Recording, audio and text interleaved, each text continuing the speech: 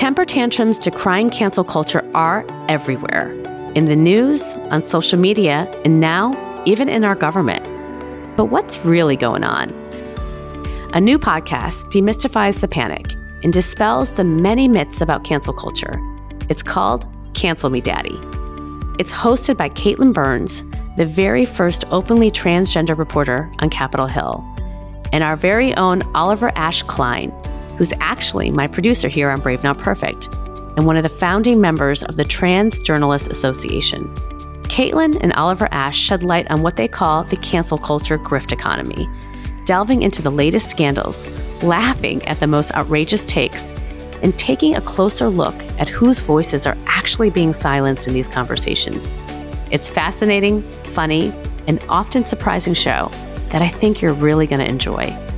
Subscribe to Cancel Me Daddy right now, wherever you listen to podcasts, or you might get canceled.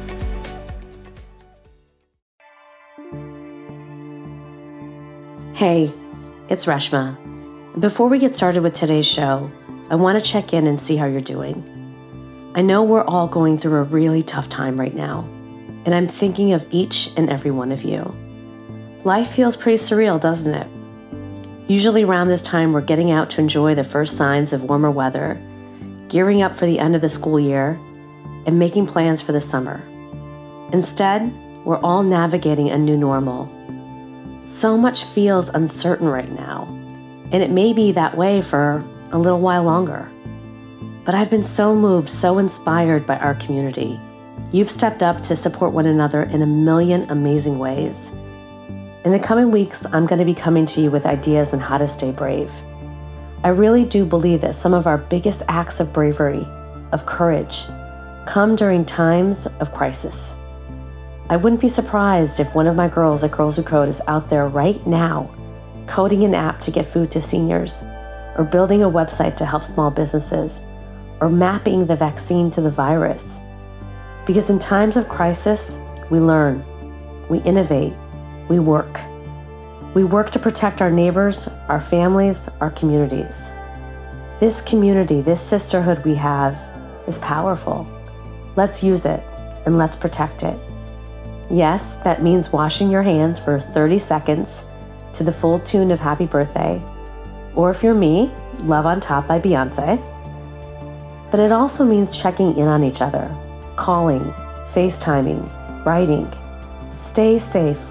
We need you. We need each other.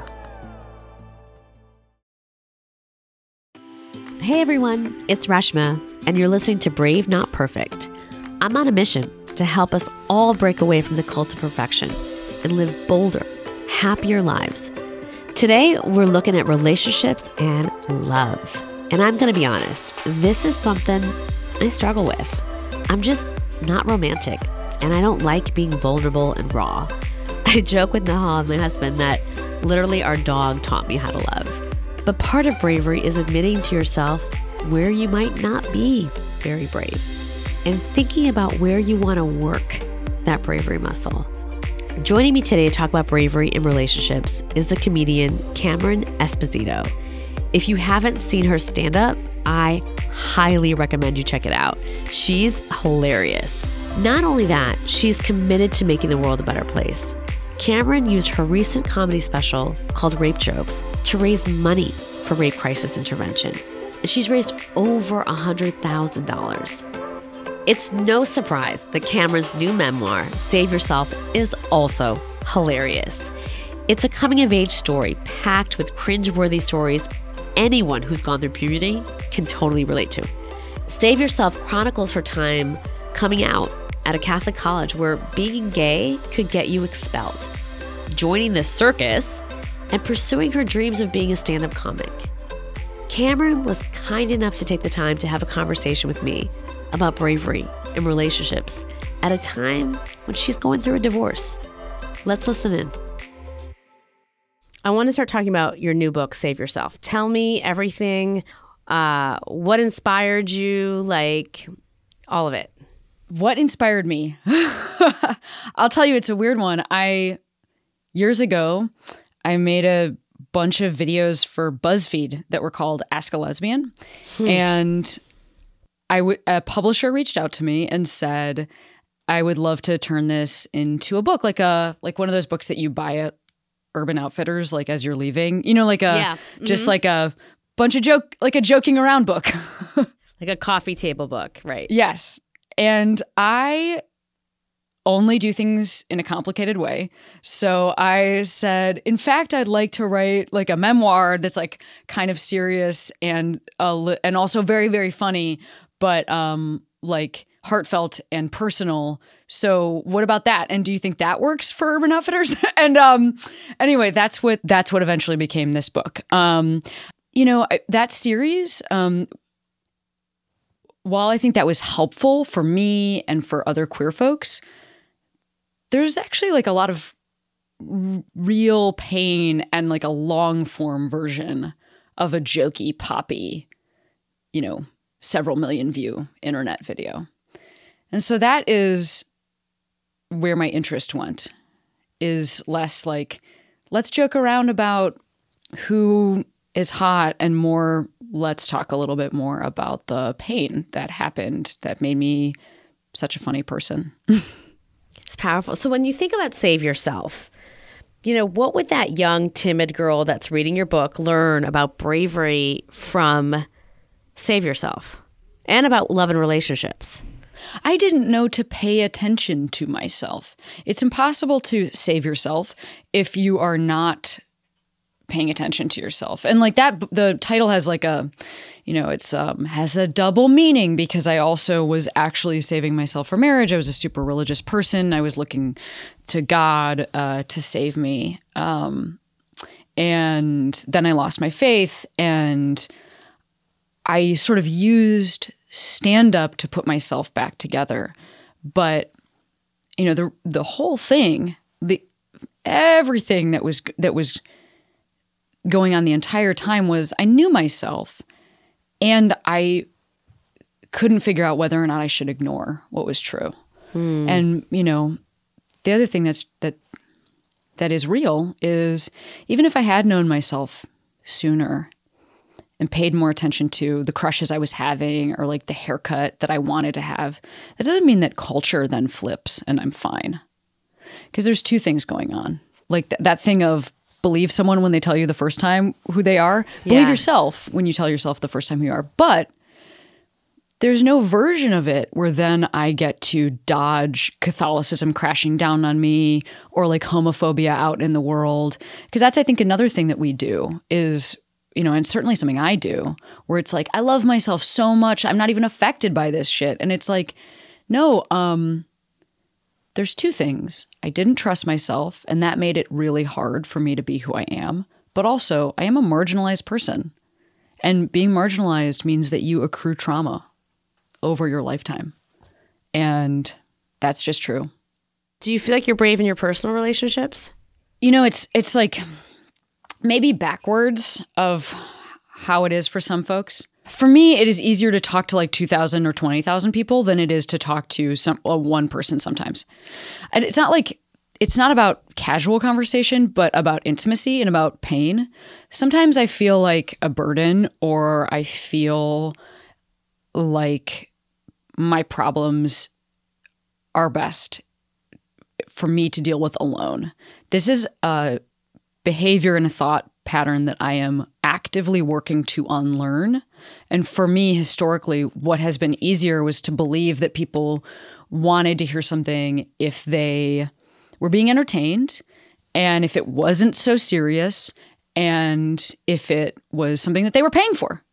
Really, rape jokes is the thing that sort of broke that for me, because, I don't know, I had friends tell me, and actually I've had this happen with the book, Save Yourself, too, because I've given it to some people, and I've had people tell me like, I didn't know this thing that's in this book, or I didn't know this thing that you just talked about on stage. And I'm like, well, that's actually fucked up. I've gone ahead and now the snake has eaten its own tail, and I'm telling strangers things I'm not telling my friends. And I think that's probably always been true, but it's come into relief in a different way. That's so, you said something in your New York Times story that just, I really resonated with me and something you just said right now. You said, my life has been typified by my obsession with being a survivor, the comeback kid, right?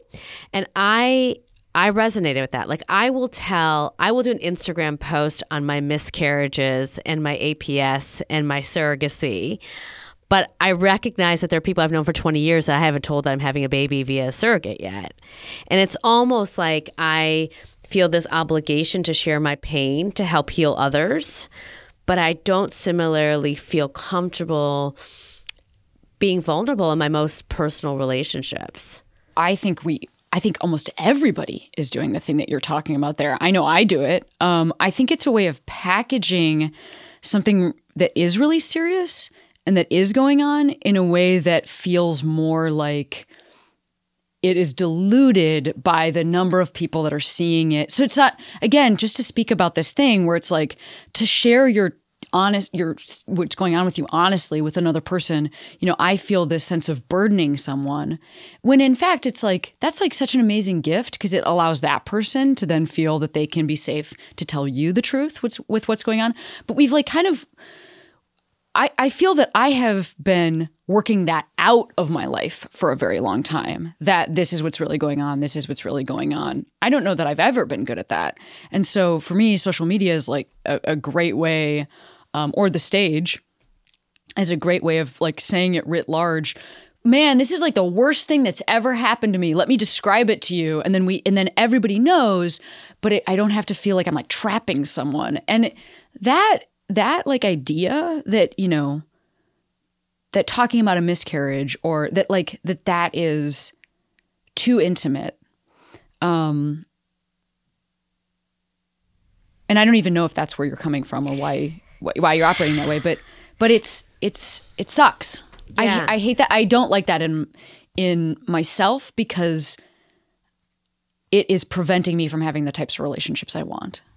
So, it's interesting that you say that, like, so in some ways it's like the fear of intimacy with the people that are closest to you. You were saying like for you, it's about like you feel like you're trapping them. I think for me, it's about I feel embarrassed, I think. So when you say like, what do you mean by trapping? I'm curious about. Yeah, maybe it is with my embarrassment. Like maybe that's kind of the same sort of a thing. You know, that like that these are the uncomfortable emotions that we like sweep under the rug in favor of these survivor, you know, I rose above it emotions, you know, like the showing somebody my unresolved pain or my sadness, you know, that to me feels like, oh, they won't know how to respond, or it will be tough for them, or they're already dealing with their own shit. They don't need my thing to add to it, you know. And there is some embarrassment there, right? Like it's embarrassing to not be crushing it. Like, and that is a bummer. That it's embarrassing to not be crushing it because human life works in a way that there will always be a time when we are not crushing it. It's just impossible. So it's like if I'm not achieving this impossible standard of being able to take every loss and turn it into the most magical piece of art while feeling no pain, you know, like it's like the art just flies out of me and I'm just like, you know, a vessel or whatever. I mean, that's what I expect of myself. And it is bonkers that that's what I expect. I was really moved by your piece in the New York Times when you wrote about your divorce. And what I was really moved by, again, is about how much you kind of struggled with the fact that your marriage fell apart. And that was almost like a reflection upon you. What did writing that piece do for you? You know, part of it was just what it did for me was gave me an opportunity to be honest. Again, I think I had some expectations of myself that I would be okay, or that other people would know how hard it was without having to tell them. My experience instead has been that people don't know what to do. They don't know how to act because humans are, you know, we're just all doing the best we can, but we're limited. When it's a tough conversation, sometimes people just don't have it. It's like somebody I know really well and I haven't seen them in a long time, and they'll be like, so what's been going on? And I'm like, you know what's been going on. Like, it's like, it'd be like a weird avoidance of the thing, which is very strange. Another thing is, I think some folks expecting me not to be sad, like expecting that just because I'm a stand-up comic, like I should be able to be funny about. And by the way, I am very funny about this because this is one way I process the world, but also but I'm also sad. And I'm not like an emotionless robot, which I think is an expectation I have had of myself and also an expectation I have felt from others going through this. So I think it just was it was a really tough piece to publish because I felt immediate shame upon sharing what I actually felt. But I also felt really grateful for the platform and for the folks that reached out and were like, yeah, I know exactly what you're talking about, which was a lot of people. Oh, yeah. And a lot of people that really mattered to me too, like people who mattered to me because of like literally their historical significance or because they were heroes of mine. And I got to hear from a lot of people that it was really cool to hear from. So I got married, I think I was 35. And I had this kind of idea in my head, right? That not much was going to change. I think I had my first child when I was 39. And I think that there's, especially getting married, I think later in your life, much of your personality is already like very fixed, right? And so, what's your thoughts about like, how do you adjust to another person? How do you grow with them? How do you continue to like not lose yourself like in your relationships?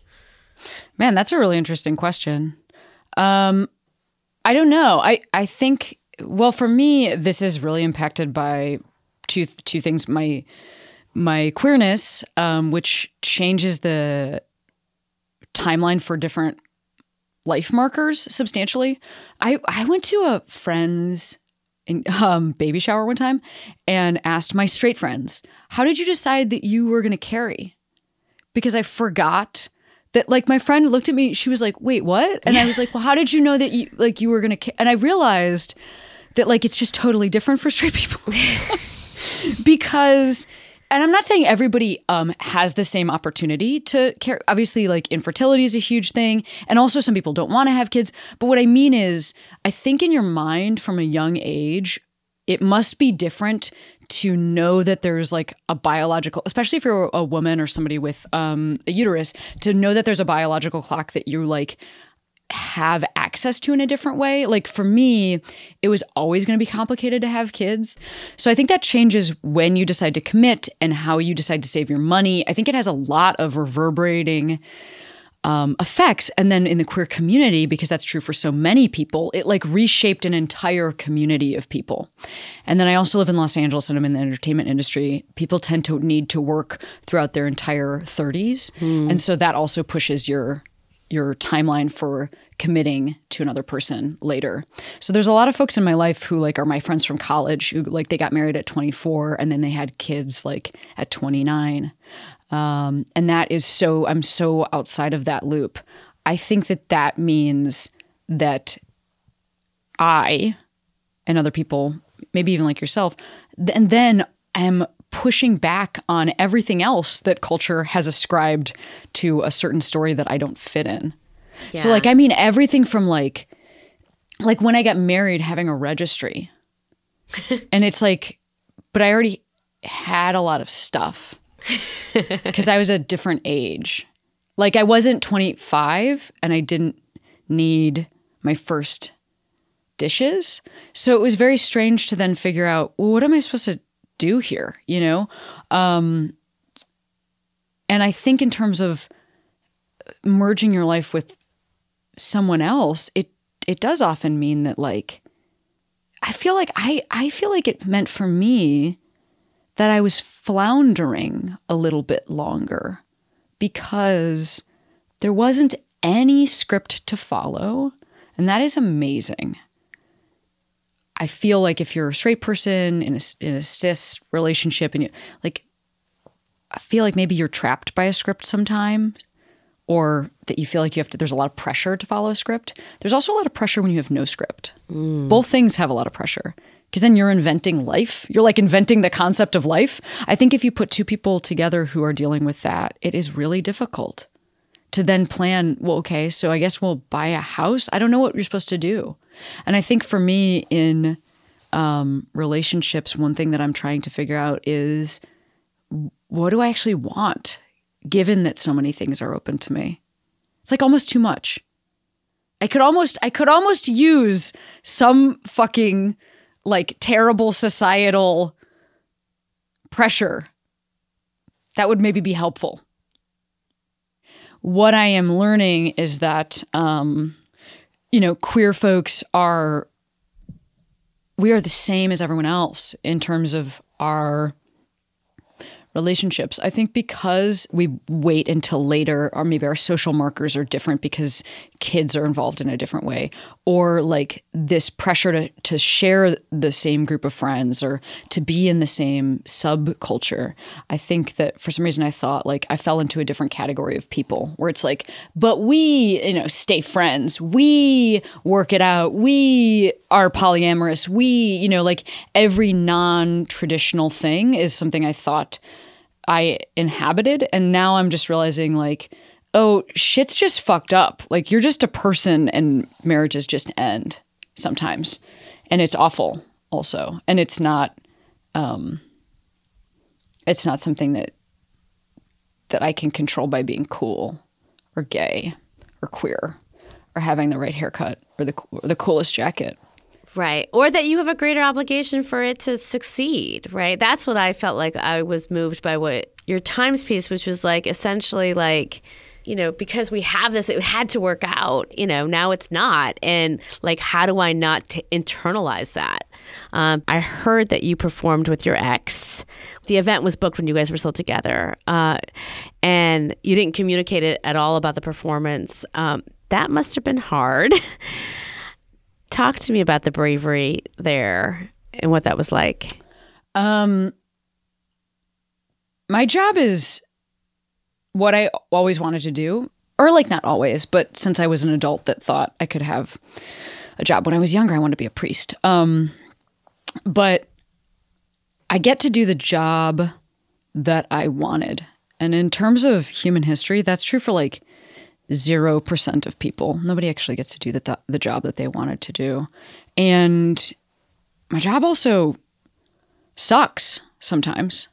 One thing that has sucked is that in the last 18 months, I have been dealing with things that I cannot, as of right now, talk about publicly and may never be able to talk about publicly. And to then get up on stage and have to speak out of your mouth for an hour. And this is not, this was true many times in the last 18 months. And to talk about like some bullshit or try to be fun and funny, or to go do an acting gig and have to like put on a face that is different from how I feel. And, what I have realized is that this is what so many people deal with. Like our parents die, or our dogs run away, or we fucking crash the car and we have to go do our job. And it sucks. I wish I could call out separated, I wish I could have called into work divorced. But I didn't get to, and nobody really does. Sure, we can take time to take care of ourselves, and I really have done that. I haven't put myself into dangerous situations as best I could, even though sometimes like we don't know what's going to be mentally dangerous for us until we show up and, emotionally dangerous to us. But I tried to make good decisions. And in the midst of all that, it's been fucking hard. I've had like a different relationship with social media in the last 18 months than I have in the past, where like I delete it from my phone and then I reinstall it to post stuff because it's not actually super helpful for me to scroll around on there right now. And I also don't have as much to say because a lot of stuff that I'm walking through just personally. And I don't think this will always be true, but that's what's happening right now. And I think it's also true for a lot of people that find themselves in the public eye.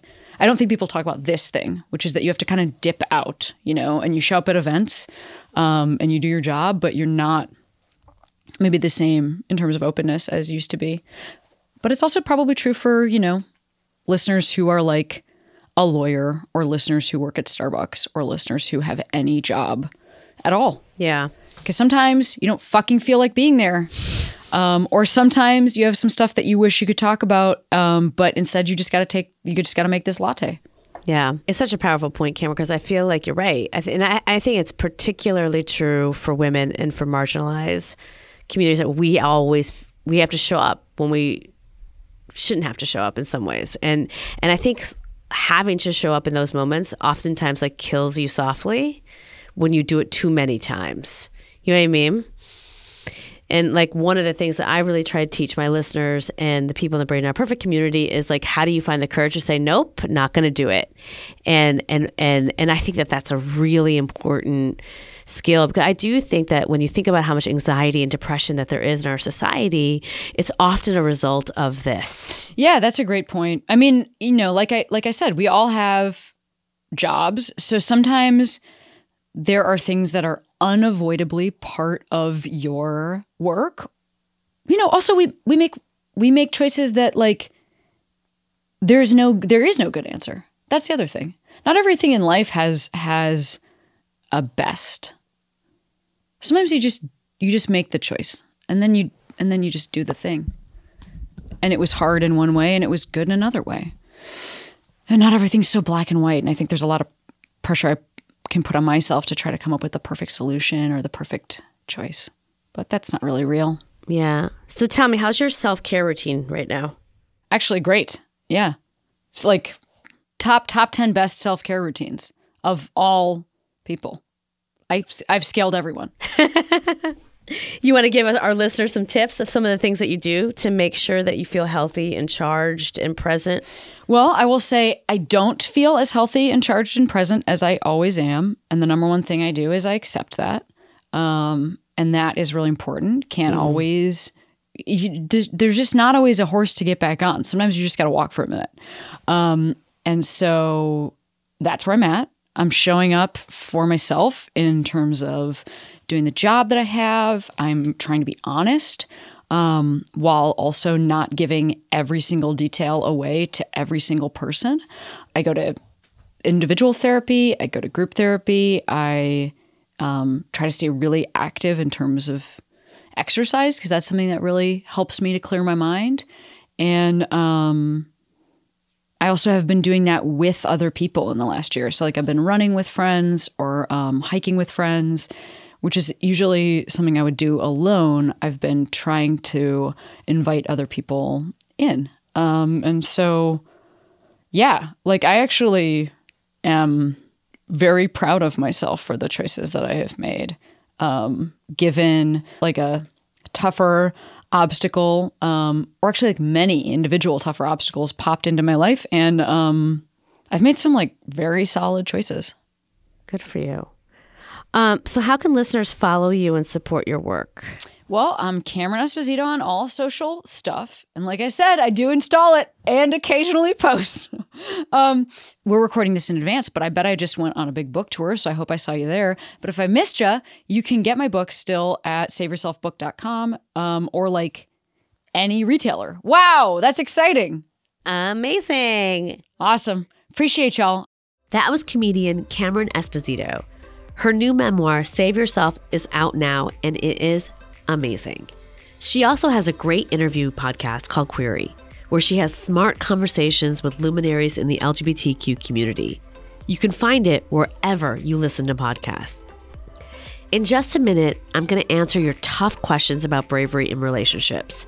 Sit tight. Do you ever look around and think, gosh, people can be real jerks? You know where that starts? Childhood.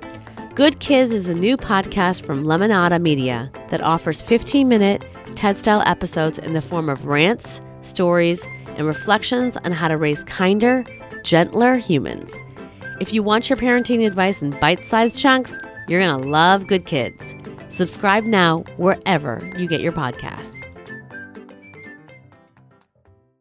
Hi, I'm Ashley. I'm Reshma's podcast producer, and I'm here to bring her some of the questions that you have been sending in by email and social media.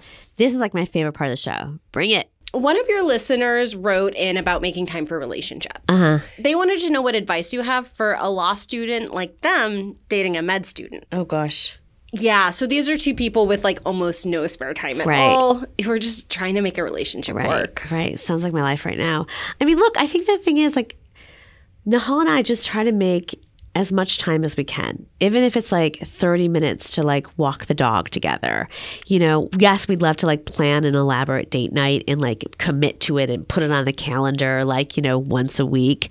But I think it's about like getting as much time as you can and not judging yourself or feeling bad if it's like not the time that you wanted to have, if that makes sense. Like sometimes it's just, I don't know, sometimes literally when Nahal and I take Stanley for a walk together and we just have 5 minutes to catch up around the block, it's what we needed to recharge our relationship. Totally. I think something else to think about is just like, what is quality time for both of you? What kind of thing do you both value? So is it just like sitting on the couch and like watching TV or is it going out to dinner? And sometimes you can't do all of those things, but thinking about like what really matters to both of you. Yeah. Or the thing that you would want to do on your spare time that you guys like to do together. Yeah, I think that everything you said makes sense.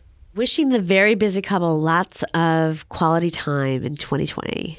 So our next question, I think, is going to be helpful to quite a few other people listening. All right. One person wanted to know how you use the brave, not perfect philosophy in dating. This person is single and 30 years old. Yeah. I have a lot of friends that are like late 30s or early 40s that are single and still looking for love. And I think the thing that I tell them is like, don't let the perfect be the enemy of the good. It's almost like many ways, like I feel like the older you get, the more set you are in your ways. And it may be like the more you feel like you don't want to compromise or it's not worth it to compromise. For me, I think partnership is ultimately about finding your best friend.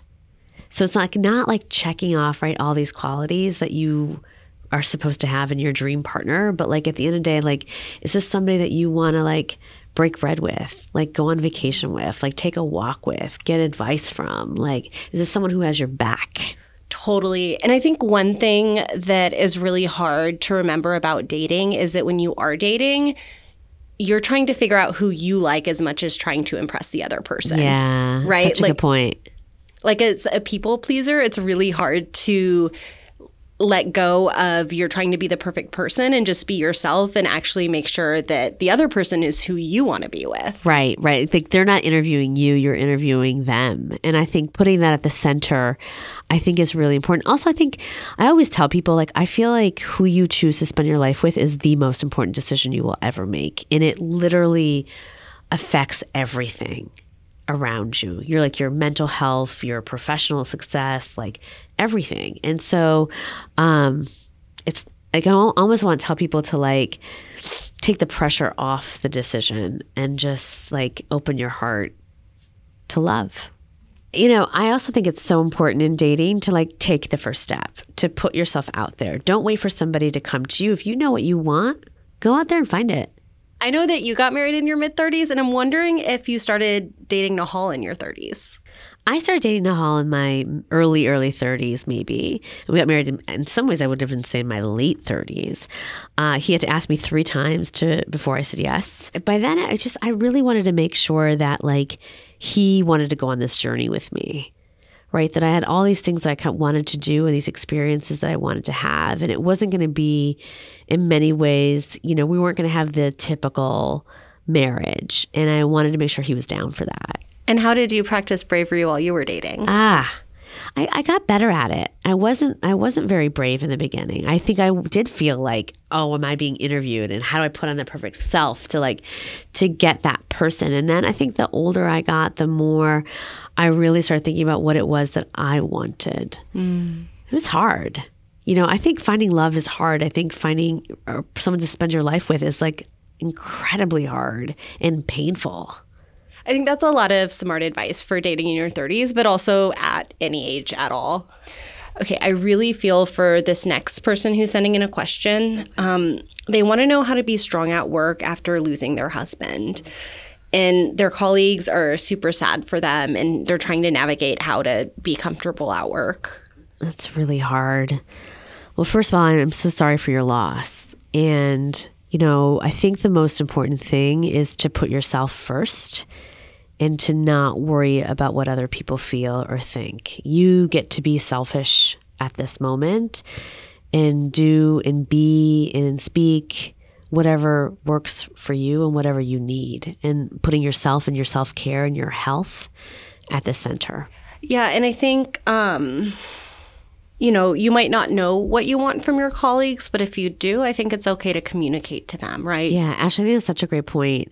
Especially, I think sometimes people are more awkward when they don't know how to be. Mm-hmm. And I think if you can have the bravery to communicate what you need, it may actually help not only you, but them.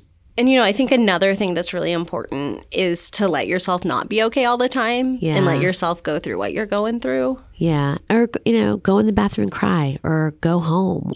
I think it's so important in these moments, like, to not bottle up your emotions. You know, that we oftentimes suffer silently or feel shameful when we're feeling these emotions or when we feel grief. It's a human emotion that we feel, and you need to just let it out. Definitely. And I think that, you know, if you can afford therapy, definitely go. You're going through a lot. And if you can't, maybe there's group therapy or an online support group somewhere where you can really get the support that you need. Absolutely. My heart really goes out to you. And I hope that you get the support that you need, both, you know, at work and outside of work. Okay, so our last question today has to do with in-laws. And one listener wrote in asking how they might respond to in-laws with different political views. Oof. And here's a big one. How to deal with their spouse who's reverting back to those beliefs when they're around. Oh, gosh. That's really, really, really, really hard. Yeah. You know, in-law relationships are already hard. And you're already, you know, have so many dynamics that adding in politics and people's political persuasions on top of that makes it even more complicated. But at the same time, I also do think that we have to start having these conversations too, right? Because that's what is making us feel like we're so divided right now, that we're just avoiding people who don't have the same opinions that we have. So maybe it's about finding the right time and space to engage in those conversations if you feel like you can do it in a way that you don't walk away angry. Yeah, and I think walking away angry is okay sometimes. Yeah, I guess just not every time. So I have a lot of feelings about this one. Okay. That may not be the most helpful. But I'm wondering, like, why is your partner reverting back to these beliefs? Is this what your partner really believes? Do they just kind of adapt to whoever's around them? Like, what's going on? And I think that, like, if these aren't your partner's beliefs, like, they've got to back you up when they're around their family. Totally. And that's a good lesson for anything, right? It's like oftentimes we revert back to who we were as kids around our parents, and that can be very stressful on the relationship and on the marriage. And so I think having that honest conversation about that's happening and how that's making you feel is just important for the entire relationship. Yeah, I think you've got to really talk to your partner, and they've got to be your backup. I couldn't agree more. And listen, I think at this moment too, it's like we got to know what we believe and what we're about and like what we stand for. And that doesn't mean that you can't have relationships and conversations with people who are not of the same persuasion as you. In fact, I think it's more important than ever to try to find at least some common ground or respectfully disagree. But you know, you don't want to be someone who's like wavering back and forth on your convictions. Well, that is all of the time that we have for today. Oh, that was so much fun. Thank you so much for sending in your questions. I love getting them. Keep sending them to me. I love being able to share what I've learned to help you be more brave. And if you're struggling with something and you want advice, send me an email at bravenotperfect@girlswhocode.com or leave a voicemail at 347-76-BRAVE. And I might just answer your question on the show. Did you enjoy today's show? Then you should make sure to subscribe to Brave Not Perfect. That way, you don't miss one of the exciting shows we have coming up. In 2 weeks, we've got another extra special episode planned for you about bravery and making positive change in the world with the one and only Cecile Richards. She's the former head of Planned Parenthood and co-founder of Supermajority. That's an organization strengthening the political power of women through advocacy, building community, and supporting women getting involved in the political process. if you're going to talk the talk, you've got to also walk the walk. And I thought, look, it's important that I make space and there'll be another person who can do this. There's a lot of other things I can do. And so it was scary, and it still is. Brave Not Perfect comes out every other Tuesday. Subscribe on Apple Podcasts, Stitcher, or wherever you listen to podcasts. I'm Ashley Dejan, the executive producer of the show. Tanya Zaporonic and Charlotte Stone are my co-producers, and we, of course, couldn't do it without the support of Deborah Singer and Jenny Josephson. Stay safe, and we'll see you soon.